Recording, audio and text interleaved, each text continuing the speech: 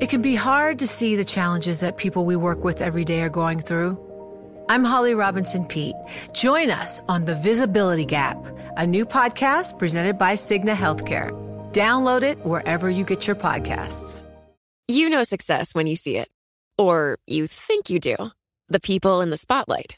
But what about those small business masterminds who succeed at making their money work harder? They do that by having a business bank account with QuickBooks Money, which now earns 5% annual percentage yield. Making your money work as hard as you do?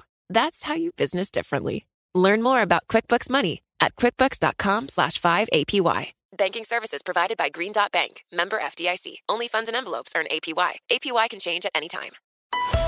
You're listening to the Bloomberg Sound On podcast. Catch us live weekdays at 1 Eastern on Bloomberg.com, the iHeartRadio app, and the Bloomberg Business app. Or listen on demand wherever you get your podcasts. We start with the worst-kept secret in Washington. Joe Biden's running for re-election. Out with a video today, because that's what you do now. Dropped at 6 o'clock this morning. It opens with the menacing view of the mob attacking the Capitol on January 6th. When I ran for president 4 years ago, I said we're in a battle for the soul of America. And we still are.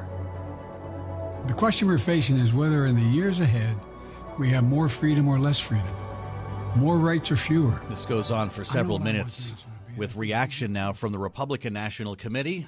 Quote, Biden is so out of touch that after creating crisis after crisis, he thinks he deserves another 4 years if voters let Biden finish the job, which is the theme of the announcement. Finish the job. Inflation will continue to skyrocket. It says crime rates will rise, more fentanyl will cross our open borders. Children will continue to be left behind. American families worse off. And reaction as well from the man Joe Biden may well be running against once again. Donald Trump up with his own video. You could take the 5 worst presidents in American history and put them together, and they would not have done the damage Joe Biden has done to our nation in just a few short years. He starts by zeroing in on the economy, then he gets to other issues, including the border, ends up at the end resolving with his message that the 2020 election was stolen. With that, we bring in someone who covered both presidents. He was there for all 4 years of Donald Trump and is, of course, in the briefing room now every day in the West Wing with President Biden. That would be Bloomberg White House reporter Jordan Fabian. It's great to see you, Jordan. A lot of folks questioning the timing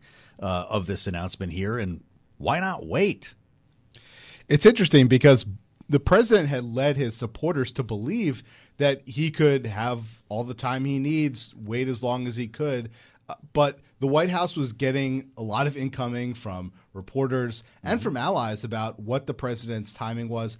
And also a lot of those questions touched on the president's age. Yeah. And that went directly to the question of is he going to run again, as being the man who is already the oldest U.S. president ever. Mm-hmm. And so people in his inner circle, I think, wanted to put those questions to rest by putting out this announcement that he is, in fact, going to be seeking re-election. And this wasn't the soft launch some talked about, right? He's actually got paperwork. This is a real announcement. Right. He is filed with the Federal Election Commission, which allows him to start raising money. He announced a campaign manager and a deputy campaign manager, and also a group of campaign co-chairs. These are effectively people in the Democratic Party who can vouch for President Biden among voters, and also big donors who will need to contribute to this reelection effort. Do we know what's coming up here? Is there any plans to hit the road, or sit with the video and keep watching it over again?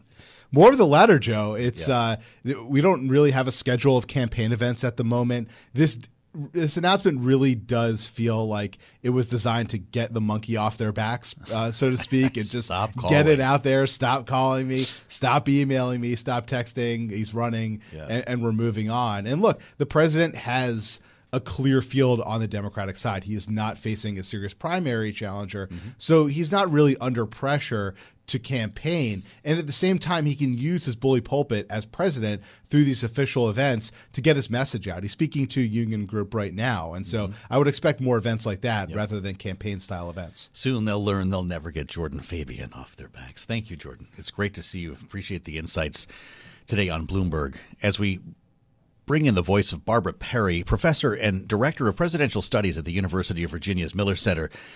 Barbara is the author of and editor of 12 books on presidential history, and we really wanted a sense of perspective here from someone who has that sort of view on politics. And Professor, it's great to have you with us here. Jordan, of course, mentioned Joe Biden's age. This is what we're going to hear about, along with policy disagreements from Republicans for the next year and change. What is this campaign going to look like for an 80-something-year-old man? Do they have to have him out there doing push-ups every day? Well, I don't think that, but for those who watched the video this morning or this afternoon, they will see a little clip of Joe Biden running.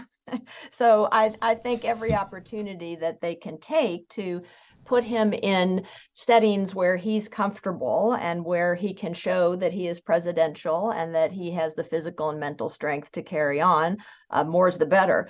But note that this was a campaign video announcement rather than one that was live and on stage. What do you make of that? Is that of value to you? Because he's been criticized for it. But when you look around, Asa Hutchinson did the same thing. I think Nikki Haley had a video. This is what we do now. It's not so much about a live event or a news conference, is it? I think that's so true. So it doesn't look like it's out of the ordinary. And moreover, we are such a visual society and a video society these days at all ages.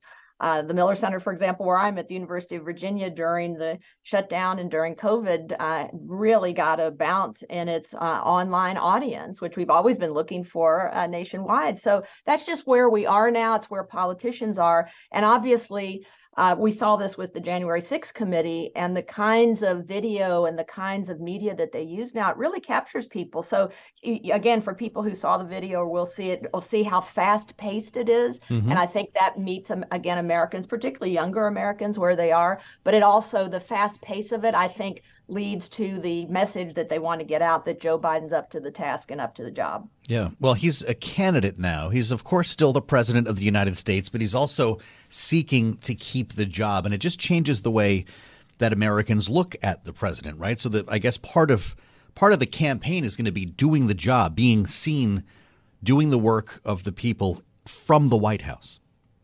Yeah, so you've got 2 points going there, I think. One is that, as we've already mentioned, the theme of, and it looks like this is going to be the bumper sticker, finish the job. And so you have that category of continuing the presidency, but the other factor that you mentioned is coming from the White House.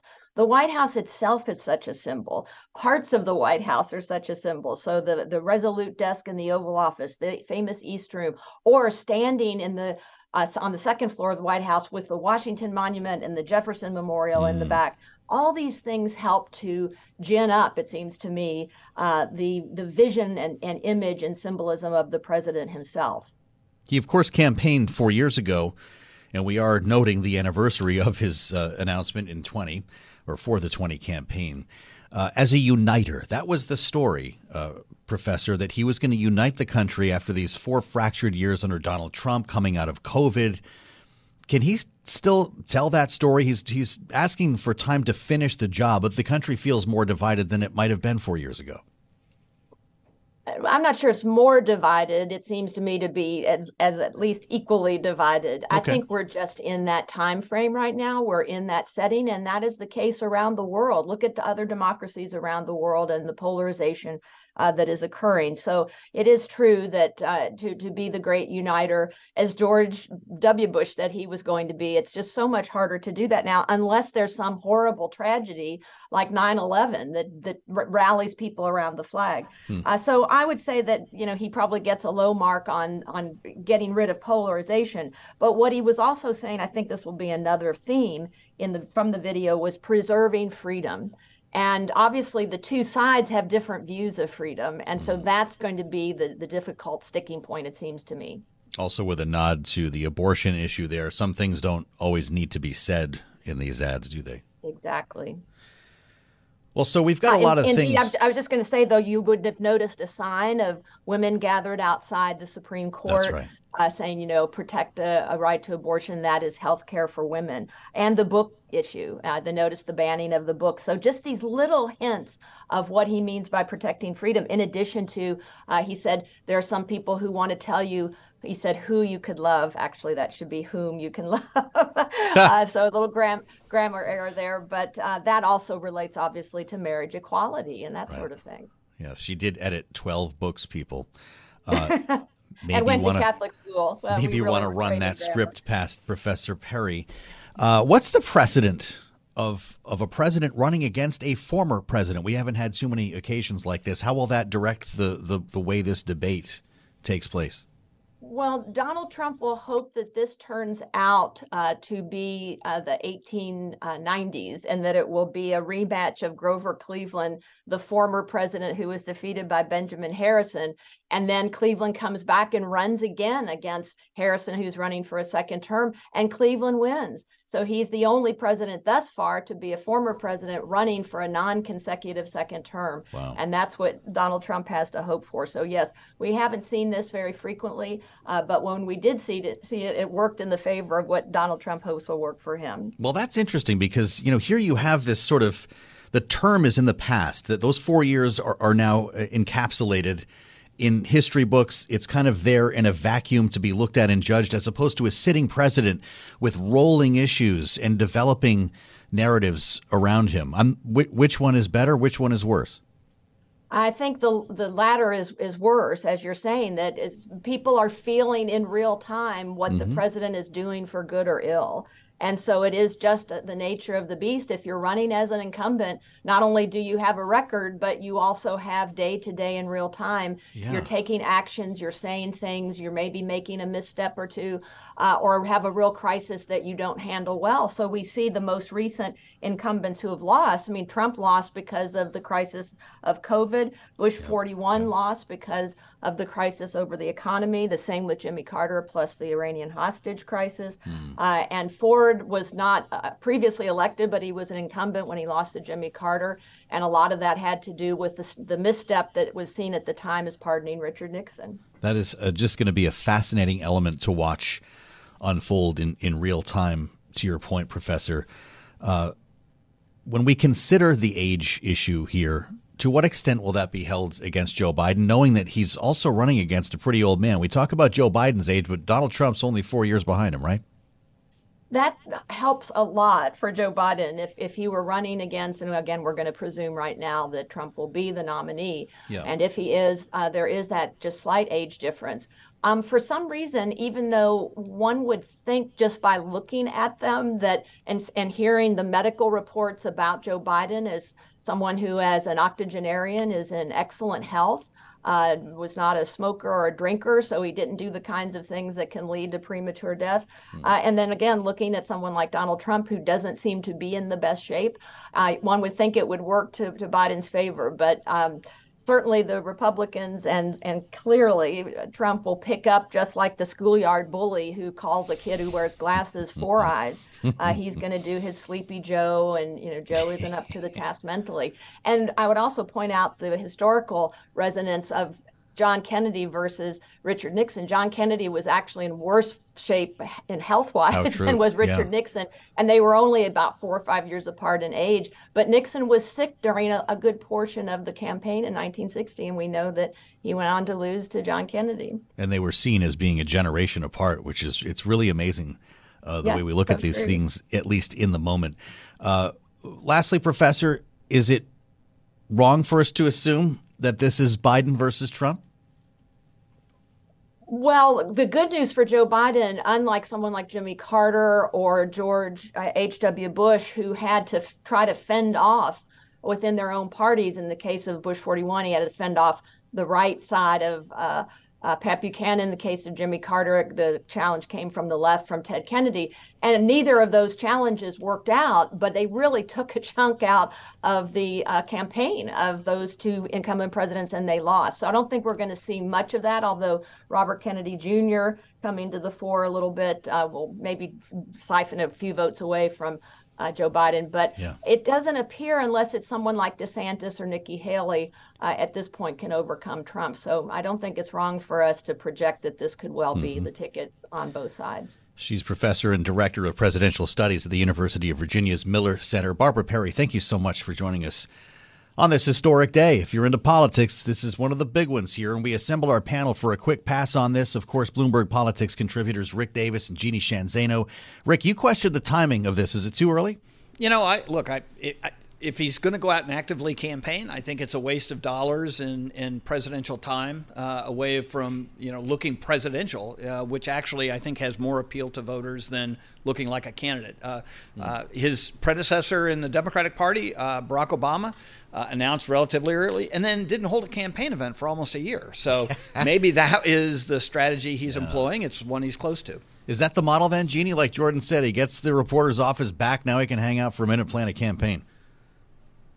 That's right. And he can also importantly raise money. We've got fundraisers high level descending on the White House, we understand, on Friday. He needs to raise a lot of money. And I would also note, unlike Barack Obama, he puts Kamala Harris in this video apparently about 11 times, maybe more. So a big show of support for Harris. We'll talk more about that. We're just dipping our toe in the water with the panel here. We'll take the deep dive next with Rick Davis and Jeannie Sheehan Zaino on this campaign launch day. So much for the soft launch. It's real. I'm Joe Matthew. This is Bloomberg. The countdown has begun. This May, 1,000 global leaders will gather in Doha for the Qatar Economic Forum powered by Bloomberg, held in conjunction with our official partners, the Qatar Ministry of Commerce and Industry and Media City Qatar, and premier sponsor QNB. Join heads of state, influential ministers, and leading CEOs to make new connections and gain unique insights. Learn more at QatarEconomicForum.com. You're listening to the Bloomberg Sound On podcast. Catch the program live weekdays at 1 Eastern on Bloomberg Radio, the TuneIn app, Bloomberg.com, and the Bloomberg Business app. You can also listen live on Amazon Alexa from our flagship New York station. Just say, Alexa, play Bloomberg 1130. We're, of course, all assuming that this is Joe Biden versus Donald Trump now that the president has made it official. Well, the former president did so a couple of months ago here, and he was quick to respond. Now, of course, we don't know this is the way it's going to go, but I'd love to walk through the reaction here, not only the Joe Biden video, but the reaction from Donald Trump, because they both speak volumes. Rick Davis and Jeannie Sheehan Zaino are Bloomberg Politics contributors. They make our signature panel here on Sound On. And Rick, I'll tell you, the Joe Biden video, for starters, is very deliberately produced. This is a Hollywood-style production, even though it's only a couple of minutes long. As I mentioned, it starts with scenes from the Capitol on January 6th, and he continues to talk about the issues that he thinks will define his campaign, including preserving freedoms. But around the country, MAGA extremists are lining up to take on those bedrock freedoms, cutting Social Security that you paid for your entire life, while cutting taxes for the very wealthy. Social Security cards and dollar bills flying by. This is a campaign against MAGA, Rick, and we're not sure exactly, at least officially, who the Republican nominee is going to be. Yeah, I thought that aspect of it was a little curious. I mean, it was a little darker than we're used to seeing from Team Biden. He was the sort of light compared to the darkness of the Trump campaign in 2020. And I think he's sort of taken a page out of the Trump campaign by saying, hey, we've got real issues here. And, as president, I'm trying to address those. But the idea of targeting MAGA itself, what is MAGA, right? Is that Trump? Is that, DeSantis? Is that anybody who gets the Republican nomination? Great question. I think it's kind of one-off. And I'm not sure I would have introduced that as, the announcement campaign. I mean, it really should have, in my view, been about Biden, much less about the Republicans. He's got a case to be made. 51% of his own party doesn't want him to run.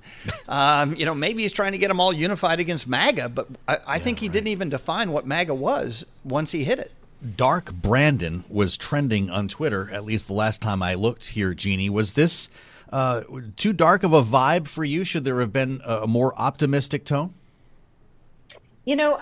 My view is that in 2020, this is the same vibe we had. Let's not forget his video in 2020 was called The Battle for the Soul of America. Yeah. This is a continuation of that. So I don't see any difference in that regard. He did not come out in 2020 with a bright, cheery, optimistic message. He said, I am going to stop them from stealing the soul of America. And today he has said, the fight continues. And, I agree. This is heavy on freedom, democracy, rights, democracy in danger. This is, I have beat Trump. We need to keep him out of the White House. And, oh, by the way, if it's not him, I'll hedge my bets. Could be Marjorie Taylor Greene, could be DeSantis, whoever it is. They, the Republicans, are, off their rockers. They are crazy. Look what they're going to do, from entitlements to tax cuts for the wealthy, guns and abortion. You need me to stop them, and I'm here. But I see that as a continuation of everything he ran on in 2020. So I don't see this as a difference at all. This is Joe Biden quintessential. The only time that he's run and won for presidency, he ran on the same message. No, there's Dark Brandon. The Donald Trump reacts video is not remarkable from a visual standpoint. It looks like any number of videos he's done there at Mar-a-Lago. He's got flags behind him. It's like a multi-camera shoot, so they get him on the profile shot as he's speaking to no one. It's kind of bizarre, but it was interesting to walk through it, Rick, because, none of this is scripted by accident. And he took the swing at, take the 5 worst presidents off the top. They'd be, still not as bad as Joe Biden. But then he hits number one issue is the economy and inflation. The second one he digs into, geopolitics. Our military is suffering greatly. Biden has totally humiliated our nation on the world stage, starting with the Afghanistan disaster.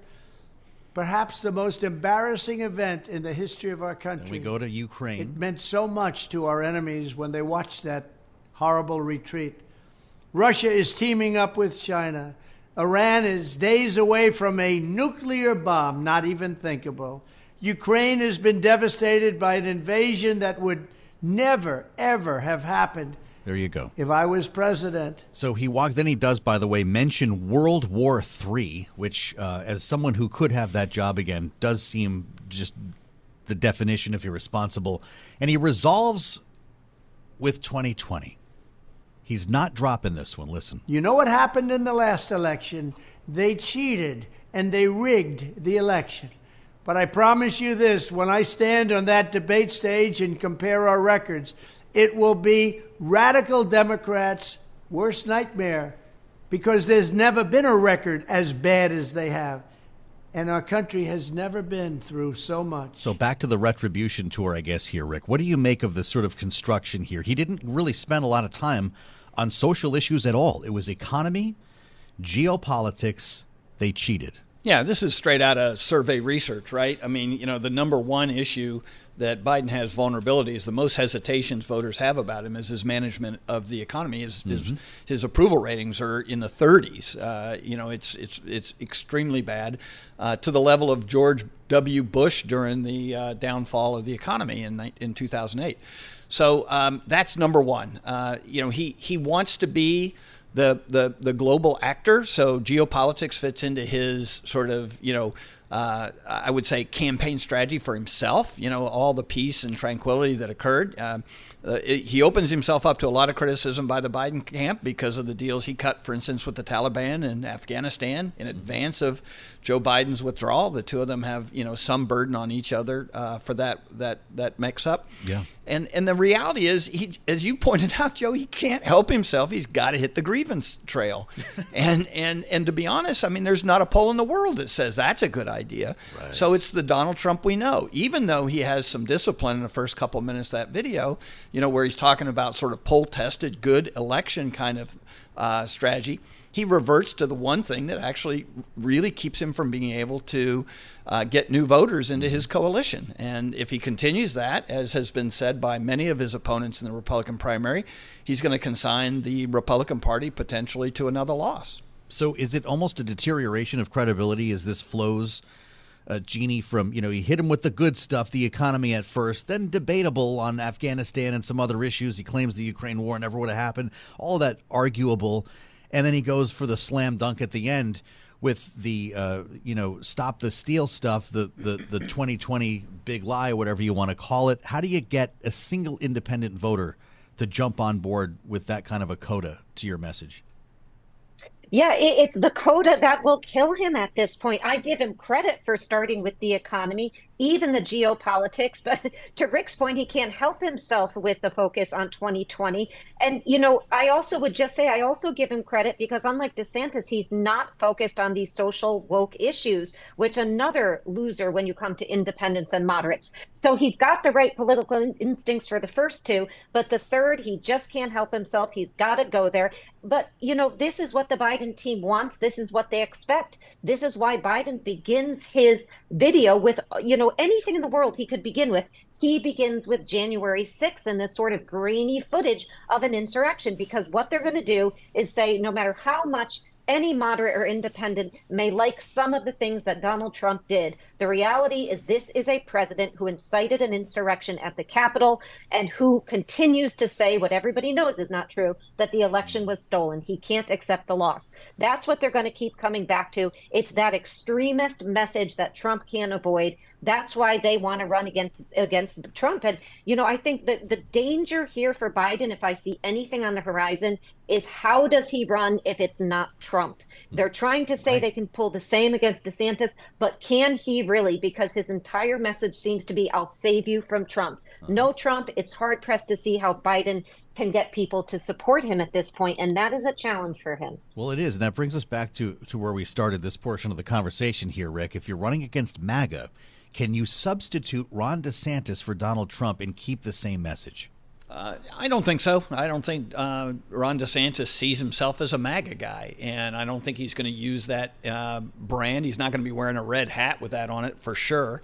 And so I think it does miss the mark, and that's why I'm so surprised that he's trying to brand the MAGA theme in his opening statement as a presidential candidate, because that may all disappear, and so I think that he's a little vulnerable on that. I think he and the fact that he didn't talk about the economy at all, didn't actually connect with voters on that, didn't say he has a plan, I think leaves him open to immense criticism and also vulnerability with swing voters who that's going to be their number one issue. It usually is. And the fact that they leave that completely out of his video is shocking to me. Rick Davis and Jeannie Sheehan Zaino, smart talk here from our signature panel. It's great stuff. And remember, this campaign is going to, at least in the outset here, be happening against the backdrop of this debt ceiling debate. And we're going to get to that next.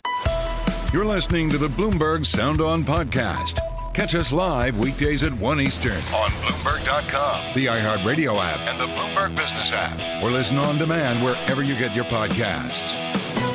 And so the pieces will be in place, at least we're told, tonight for a potential vote as soon as tomorrow on the debt limit proposal that Speaker McCarthy put forth a few days back. Mark Zandi, who we're going to talk to next hour, takes a swing at the whole plan, suggesting that it will worsen unemployment and lower GDP growth. Is that the cost of doing business? We get an update on all of this from our friend Emily Wilkins at Bloomberg Government, of course, combing the halls of Congress for news every day, and joins us now. Emily, the debt limit bill gets a vote tomorrow, or is that still in flux? Right now, that is still the plan for the debt limit bill to get a vote tomorrow. And then it will face another smaller challenge this afternoon when it will be going through the Rules Committee. It's a little wonky, but basically the Rules is the one that kind of puts the tee in the ground and puts the golf ball on the tee and then hands the club to Congress and says, okay, take a swing. Got it. And so we're going to see this package go through Rules. We're going to see amendments. If there are members with concerns, we're going to see them. And I think this is kind of going to be, if there is many grievances to air, this airing of grievances and concerns. And we know that some members have them. We know that there are some from the Midwest who are particularly concerned that a biofuel tax credit is going to be cut. We have other members who are concerned a bit about the spending levels in general, about exactly how many hours one has to work to apply for federal assistance for various programs. McCarthy and his team has been working all weekend to try and make sure that everyone is on board. But at this point, there are still a number of members who seem to be holdouts. And he's kind of locking this down, right? No amendments is what we heard, even as, to your point, a number of lawmakers ask for changes or different things to hang on the tree here. Speaker McCarthy says this is the final version. How does that play out in a rules debate? So, I mean, people can always offer amendments and then just not have them accepted. I mean, McCarthy still has a number of allies on the Rules Committee. Of course, he also has some Freedom Caucus members. So we'll see exactly how that winds up playing out. But McCarthy himself has said that he's not making any additional changes to the text. And I was talking with one lawmaker today who was like, look, he's like, I am hoping that in the final thing that we pass, several things are different. He's like, but what we pass tomorrow is not the final thing. What we pass tomorrow is simply to get Biden to the negotiating table so we can actually put together a final plan. Very few Republicans believe that what they pass tomorrow is actually going to be what winds up raising the debt limit. This is simply their opening bid. You don't have any sense of how close he is to 218 at this point, right? We're going to learn this when it goes to the floor. We do know that he has a lot of members who are on board, but there are still members like Matt Gaetz came out last night and said he wouldn't support the bill. There are a number of other hardline conservatives, and you have a number of more moderate members. Nancy Mace has continually raised concerns with this bill. You've heard Brian Fitzpatrick have some concerns with this bill. And so really it's kind of a both sides thing where McCarthy can't just sort of appease one group without, angering another. And that, I think, is why he's taken this position of no changes and why he's really trying to emphasize that the proposal they're putting forward, it's not meant for final passage. It is simply meant to put pressure on the White House to get Biden back to the negotiating table. Real-time update from Emily Wilkins. Thank you, Emily. Bloomberg Congress reporter with us here, Bloomberg Government to be exact, as we reassemble the panel for their take on things here on this night before. Jeannie Sheehan Zaino and Rick Davis are with us, Bloomberg Politics contributors. Jeannie, this is going to happen tomorrow, it looks like. Is this exactly the moment that Joe Biden has been hoping for, that Kevin McCarthy dares bring the bill to the floor and it fails? Well, yeah, I mean, if this did fail, and I still think he gets to the 218, this would be a tremendous loss. I mean, you can't underscore, because if he can't get this Republican wish list through his House, what can he do? I mean, this would be a massive fail. So it's, for his sake, it's got to get through. But, absolutely for Biden, if he couldn't do it, it's almost game over to that extent. But, the irony of this entire thing, as you and Emily were just discussing, he's criticizing Biden for no negotiation. And yet you talk to these Republicans, he's saying, take it or leave it. There is no negotiating on this. So irony of all ironies, he's pulling a Biden at this point, and people like Matt Gaetz calling his bluff. He just can't have more than 4 of them. He's pulling a Biden, says Jeannie. Rick, I know that you see this passing. What happens to the Matt Gaetzes of the world? What convinces them in the end? Is this an eye-to-eye talk tonight with the speaker? No, I mean, maybe he just takes a walk. The speaker can burn, 3 or 4 votes and not have a problem. And that was certainly Matt Gaetz's, reputation during the speakership. It took him forever, 15th vote to get, on board. So there are going to be a few holdouts that are probably going to take a walk on this vote, but it shouldn't actually upset the apple cart when it comes to getting something passed. And I think the speaker's done a very good job of saying, look, it's not about amending this. It's not about perfecting this. It's not about this. It's about giving me the leverage that I can use to get the White House to the table, who have been resistant on doing any kind of deals cutting, and this starts that process. So you have to basically put the blinders on, go down, cast your ballot, and let the speaker then start the process in earnest. And the process, the real one, will then get underway, I suspect. Jeannie, if this passes, assuming it does tomorrow, how long till we see a meeting with Joe Biden? Well, they don't have a lot of time. And I think, if this passes, they need to get together. And again, Democrats are pushing Joe Biden. We cannot wait. I mean, party differences aside, we are playing with the future of this country. So I think you're going to see some push from Democrats. And also, Joe, since I know it's one of your favorite topics, George Santos filing an amendment to increase required work hours. And he's from a purple district. It makes literally no sense. I think he's lost his mind, but it wouldn't be the first time. You are right about that. Filed an amendment with the Rules Committee to increase the number of required work hours to qualify for food stamps, for Medicaid. He wants that to go from 20 to 30. So is George Santos making waves here, Rick, or just trying to get us to talk about it? No, I think he's just trying to get us to talk about it. And of course, we took the bait today, so it's easy. He's got his way. But I remind everybody, when Joe Biden was vice president in 2011, he negotiated a deal on the debt ceiling that included spending cuts. And so all he's got to do is reprise his role as speaker or as vice president to get a deal done here, and to say that he can't negotiate any other terms but a clean debt ceiling is really disingenuous. We don't know when the X date is going to fall. But as Jack Fitzpatrick said the other night on Balance of Power, by the time they name the X date, it's already too late. And I hope that's not true, because we could get it this week, Jeannie. The House will be out until May 9th after this week. That means when they come back, they might have a month or so to figure this whole thing out. Is that realistic? I say no. I mean, hopefully it is. It seems very, very short because, of course, a month in congressional terms is, but a few like 10 days. So it is a very short window. And, just to go back to Joe Biden, no economy in this rollout video, what we're also hearing is they want to use McCarthy as a foil during the spring and his call for budget cuts. And so they are going to, I think, drag this out for electoral purposes as much as they can to pin these Republicans down on exactly what they are going to cut to make that as public as possible, because he's going to say they're extremists. So watch for this to enter big time into Joe Biden's reelection, push here. Sounds to me like they kicked the can. There's a continuing resolution coming here, and all the parties meet sometime in September. We'll see. Rick Davis, Jeannie Sheehan Zaino, many thanks as ever. The smartest panel in the business here, of course, on Bloomberg. I'm Joe Matthew in Washington. Stay right where you are. This is Bloomberg. You're listening to the Bloomberg Sound On podcast. Catch the program live weekdays at 1 Eastern on Bloomberg Radio, the TuneIn app, Bloomberg.com, and the Bloomberg Business app. You can also listen live on Amazon Alexa from our flagship New York station. Just say, Alexa, play Bloomberg 1130. You've probably heard by now that Harry Belafonte has died. Most people, of course, know him as a pop singer, calypso singer. And indeed, he is a musician, a star performer, but he identified himself first as a political activist who used music to raise awareness, talk issues, reflect the social consciousness of the time. He performed protest music and talked on PBS a couple of years ago about being inspired as a young man living in Harlem in the late 1930s. It was nothing to walk down the street any day and see Robeson or Joe Louis or Dr. Du Bois in Harlem. So our role models were always there. And by the time I came up on the idea of being an artist, I brought with me this mission of activism. And what attracted me to the arts was the fact that I saw theater as a social force, as a political force. Harry Belafonte marched with Martin Luther King Jr. He lobbied for the release of Nelson Mandela and even recorded an advertisement, a TV ad for a young senator from Massachusetts running for president in 1960. I'm seated here with Senator Jack Kennedy.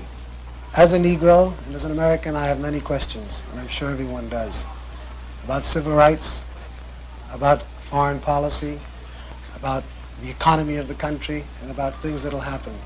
And I want to make it very clear, Harry, that on this question of equality of opportunity for all Americans, whether it's in the field of civil rights, better minimum wages, better housing, better working conditions, jobs, I stand for these things. The Democratic Party under Franklin Roosevelt stood for them. I'm voting for this, Senator. How about you? How about you? A poignant message as the modern civil rights movement was gaining momentum. And as a 43-year-old, John Kennedy was trying to become the youngest man ever elected president. And so we remember Harry Belafonte today. He was 96. Stay with us on Sound On. The fastest show in politics continues next. Shake, shake, shake, Sinora, shake your body line. We're bringing Kaylee Lines here in Washington and conversations with Mark Zandi of Moody's Analytics and former Ambassador Daniel Fried. We're just getting started here on the fastest show in politics. Hour 2 of Sound On starts right now. My girl's name is Sonora. I tell you, friends, I adore her. The countdown has begun. From May 14th to 16th, 1,000 global leaders will gather in Doha for the Qatar Economic Forum powered by Bloomberg. Join heads of state, influential ministers, and leading CEOs to make new connections, gain unique insights, and uncover valuable opportunities in one of the world's most rapidly rising regions. Request your invite for this exclusive event at QatarEconomicForum.com. You're listening to the Bloomberg Sound On podcast. Catch us live weekdays at 1 Eastern on Bloomberg.com, the iHeartRadio app, and the Bloomberg Business app, or listen on demand wherever you get your podcasts. It's an important state visit at the White House this week, and one that we have not talked about enough. I would dare say the media has not covered enough. As the president of South Korea lands in Washington for high-stakes talks with President Biden.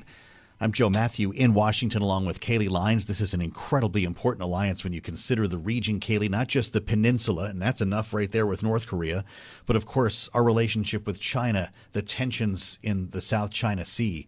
And I could keep going here. The next 48 hours are going to be awfully important for these two countries to talk. Yeah, absolutely. I mean, we talk so much about the relationship between the U.S. and its Western allies. But in this theater in particular, the South China Sea, the issue around Taiwan, it is also about the other allies in Asia that can serve as a counterbalance against China, which, as we know, has growing tension with the U.S., not just over the issue of Taiwan and the South China Sea, but also in terms of the war in Ukraine and its perceived alignment with Russia, or at the very least, not support for Ukraine. Yes, right. Well, it's a great opportunity to talk with Ambassador Daniel Fried, who we haven't had on the program in a while. We're going to cover a number of issues over the course of this conversation, beginning with this one, because this visit takes place against the backdrop of the Pentagon documents leak. And Ambassador, it's great to have you back. Daniel Fried with us live now on Bloomberg.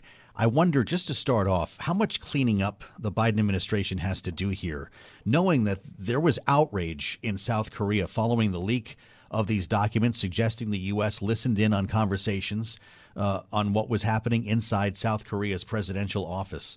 What's the president got to say today? This isn't the first embarrassing leak of classified documents from the U.S., and I hate to say it, but it may not be the last. These things are embarrassing. I don't doubt that the South Koreans were irritated, but the strength of the U.S.-South Korea relationship will help us get past this. There is no question in my mind. We will get past this because it's in the interests of both countries to work together. We have a lot in common, so I think that this week's talks will be good and productive. Well, and it raises the question as to what they are working together for and what they are working together against. Is China the most important topic of conversation for these two countries? Well, of course, North Korea's dictatorial regime is a threat both to the peninsula and East Asia generally, and so that will have to come up, and it should come up. China is a larger issue. In a better world, China would be contributing to, let's say, this be part of the solution of the problem of North Korea. But now China is creating its own problems.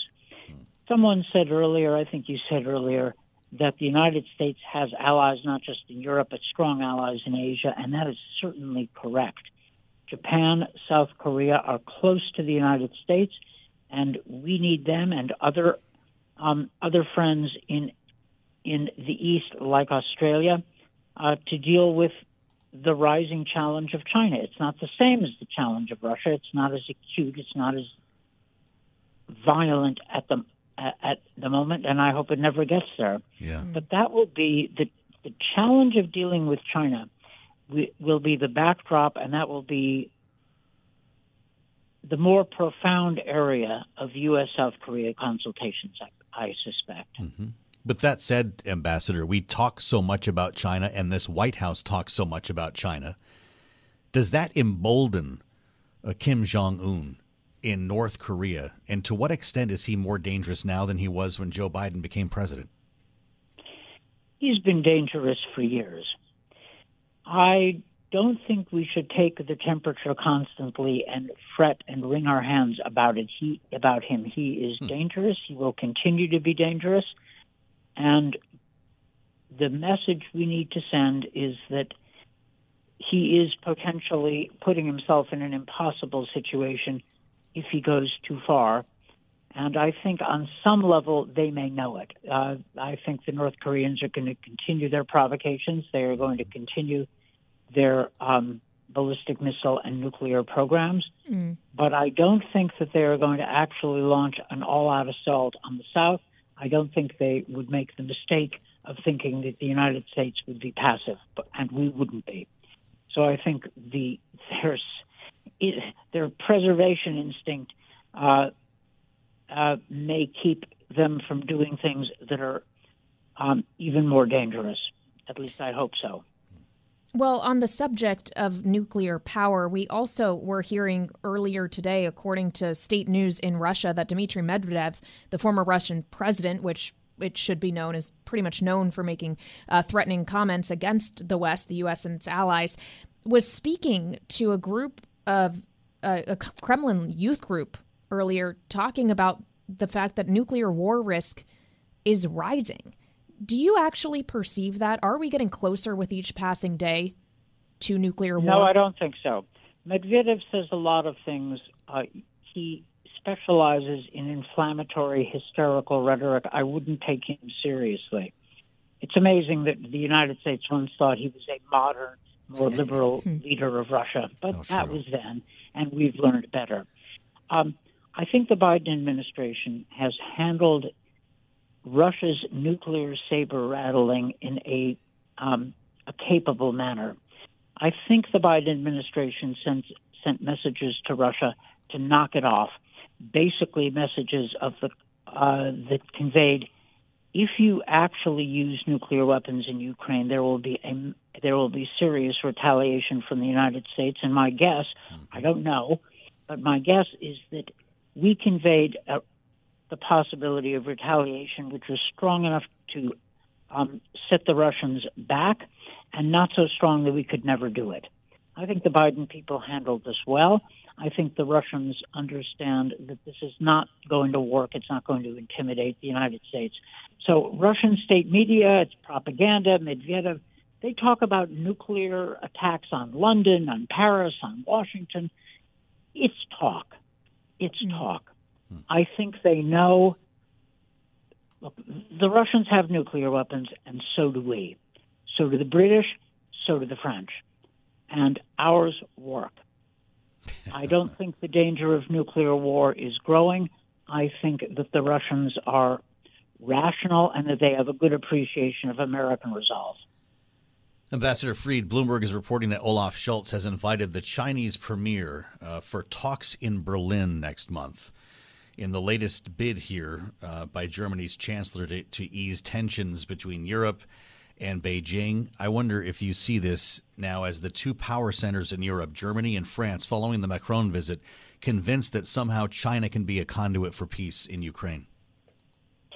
It's interesting to me that a lot of German foreign policy leaders were critical, including their foreign minister, were critical of Macron's unfortunate interview and suggested a stronger position.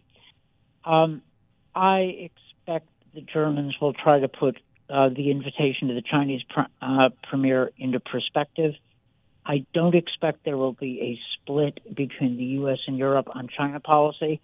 In fact, if you discount the rather extravagant rhetoric of President Macron, there's a lot of commonality between the U.S. and Europe on how to deal with China.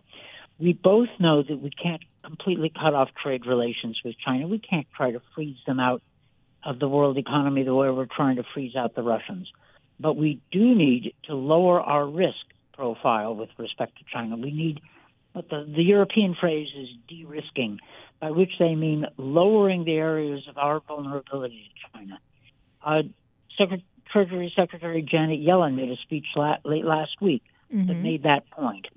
We're actually, if you get past the rhetoric and some of the worries, I think we in Europe are pretty close on China, and this is essential. If we're going to deal with the challenge that China represents, we've got to work with Europe, we've got to work with the G7, and if we do have a common position, we've got the edge. We just have to remember that. Well, and of course, that is kind of a longer term story that the U.S. has to navigate the world with China in it, whether or not that is a decoupled world, if you will, or a less globalized one. In the longer term, I guess, remains to be seen. In the nearer term, though, and specifically with the role of China and how it plays into the ongoing war in Ukraine, I understand that just earlier today you were having lunch with the mayor of Kyiv, Vitaly Klitschko. What is the tone of those conversations? Is it seen that in order for Ukraine to win this war, China is going to have to play some kind of role? Well, Mayor Klitschko had two messages. One was the Ukrainian people are determined to defend themselves and their country, and they will succeed. And the other message was, after the war, Ukrainians are going to build a democratic rule of law country or strengthen their democracy in a way that is commensurate with the sacrifice of the Ukrainian people. Those are my words, not his, but that was his message. It was an inspiring one. With respect to China, they are not playing a terribly helpful role. They're not all in on the side of the Russians. They are reserved, but they're certainly not acting as a force to settle the war on anything like acceptable terms to anybody. It would be great if they were, but they show no signs of doing so. So that's unfortunate. But successful support for Ukraine and Ukraine's victory in this war, that is, if they manage to defend themselves from the Russian invasion, may cause the Chinese to reassess whatever assumptions they may have had about an easy military conquest of Taiwan. The West's response to Russia's invasion of Ukraine was stronger than the Kremlin expected, more sustained than the Kremlin expected. It was not weak. We didn't dither. We didn't wring our hands. We actually backed Ukraine with weapons and economic support. We, the U.S. and the European, our European friends and allies. That shows that the West and the democratic world, the free world, as we used to say, is not as weak as China may suppose. That is an important message. So helping the Ukrainians succeed is important for peace in Europe. It's important also for stability in Asia. Ambassador, at your lunch with Mayor Klitschko, did he bring up fighter jets? You and I have been talking about this request for the better part of a year, and they don't have them yet. Well, he was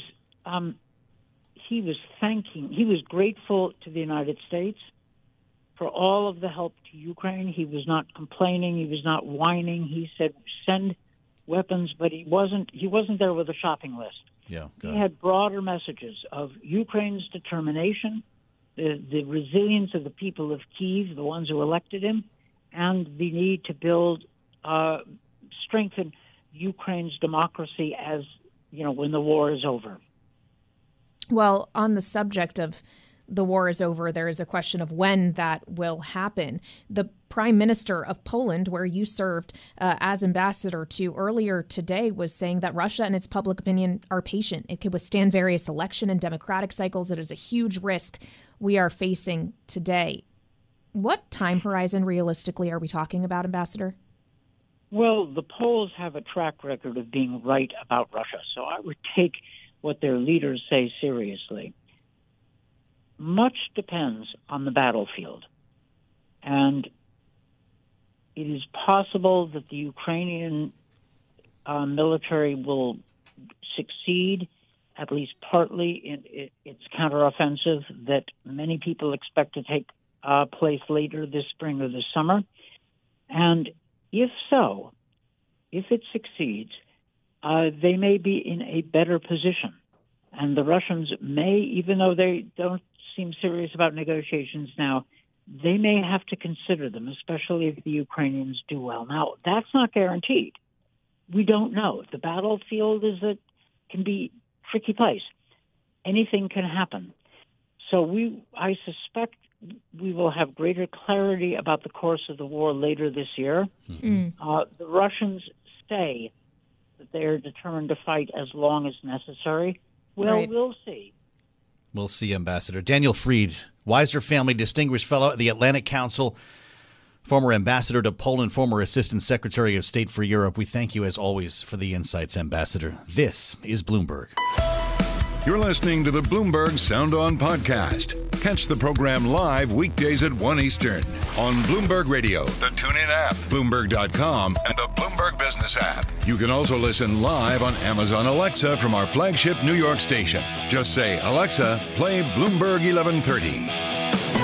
Looks like the debt limit proposal will get a vote tomorrow. At least that's the hope. Speaker McCarthy, the legislation's going to Rules Committee tonight, be on the floor tomorrow. And, of course, it's anyone's guess, really, Kaylee, if this gets 218 votes. I'm Joe Matthew, along with Kaylee Lyons. Welcome to Sound On. I'm glad you're with us today on Bloomberg Radio. But then what if it did pass? Yeah. What would be the impact? And Moody's Analytics, and by that I mean our friend Mark Zandi, the chief economist over there, actually came up with an answer.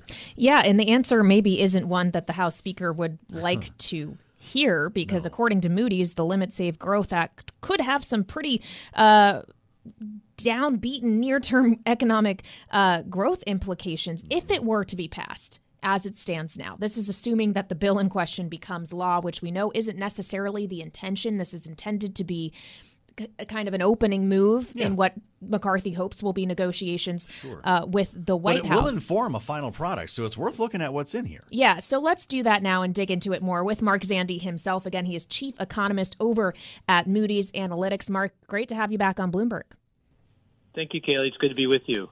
So, as I said, I was really struck by this research note. Your essential thesis is that McCarthy's bill could bring a real hit to economic growth. You say that GDP at the end of 2024 would be 0.65 percentage points lower than in a clean debt limit scenario, and unemployment would be higher. Walk us through how you got there. Sure. It's pretty straightforward. The Speaker's plan calls for significant cuts in discretionary government spending, federal government spending, to the tune of about $120 billion between last year and the next fiscal year.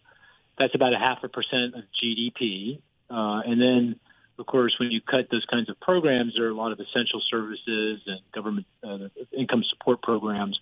You get these so-called multipliers. So these are the kind of knock-on effects of the loss of that spending. And so the overall impact, at least in the first year after the passage of the legislation, would shave 0.6% off the GDP. So that's, in a nutshell, how you get there. Even in the absence of this bill actually becoming law, which again is still a huge question mark, what do you think the likelihood of a recession is at this point? Is it inevitable? No, it's not inevitable, but it's high, obviously. I mean, very uncomfortably high. I mean, we're in a world of high inflation and a Federal Reserve that's been pushing up rates very aggressively to try to quell that inflation. And, you go back historically and look at previous periods of high inflation, high interest rates, and more often than not, you end in recession. So I think recession risks are very, very high. I do think we've got a fighting chance to make our way through. I do think fundamentally the economy is in a pretty good spot. The fundamentals are pretty good. I mean, I think we got nailed by the pandemic and the Russian war in Ukraine, and we're still trying to kind of navigate around the ill effects of all of that. But the fundamentals are good, and so the economy is showing a fair amount of resilience in the face of some pretty significant blows. Of course, the most recent being the banking crisis. So I think we have a fighting chance, but only if policymakers get it roughly right. And what that means is Fed's got to be pretty close to ending its rate hikes, hopefully sooner rather than later. And obviously, most importantly, lawmakers, Congress, and the administration have to get it together and pass a piece of legislation increasing the debt limit and end this drama that's starting to develop. You mentioned the Fed a couple of times, Mark. Is Speaker McCarthy essentially proposing to do the Fed's job for it? He seems like he might be giving Jay Powell a break here if that ends up with rate cuts at some point in the near future. Well, that's one way of thinking about it, Joe. I mean, if you push the economy into recession, I mean, the Fed's going to have to cut. Well, you would think that's going to knock the wind out of it. What remaining wind is left in inflation, and the Fed will have to start cutting interest rates. I mean, financial markets, as you know better than I, are already discounting some pretty significant rate cuts later this year, and that has nothing to do. That's even before even considering anything related to the debt limit and Speaker McCarthy's legislation. So, yeah, I mean, I think if Speaker McCarthy's legislation is passed in its entirety, it will mean the Fed's going to have to be backtracking here pretty quickly because the economy, if not in recession, will be pretty darn close. Well, and of course, you have to factor in the recent banking crisis to that, which you alluded to earlier. Mark, how much do you expect that recent turmoil in the banking sector is going to weigh on economic growth, is going to weigh on lending? Do you think we're heading for a credit crunch? Yeah, it's a headwind. It's just a question to what degree. I'll have to say, my expectation a few weeks ago, in the immediate wake of the crisis, was that it would shave about 0.5 point off of GDP in the coming year, and the key link would be through, as you say, tighter lending standards and less credit availability for businesses and for consumers. And it's still early days where we still don't have a lot of data points, and we're getting a lot more anecdotes than data, at least so far. But the anecdotes feel better than I would have thought. I mean, lenders are clearly tightening. Lending is clearly weakening, but so far not to the degree that I was fearful of just a few weeks ago. So I feel pretty feel better about that than I did, in the immediate wake. But nonetheless, having said all of that, obviously, a lot of uncertainty here and a lot to play out over the next few weeks, few months.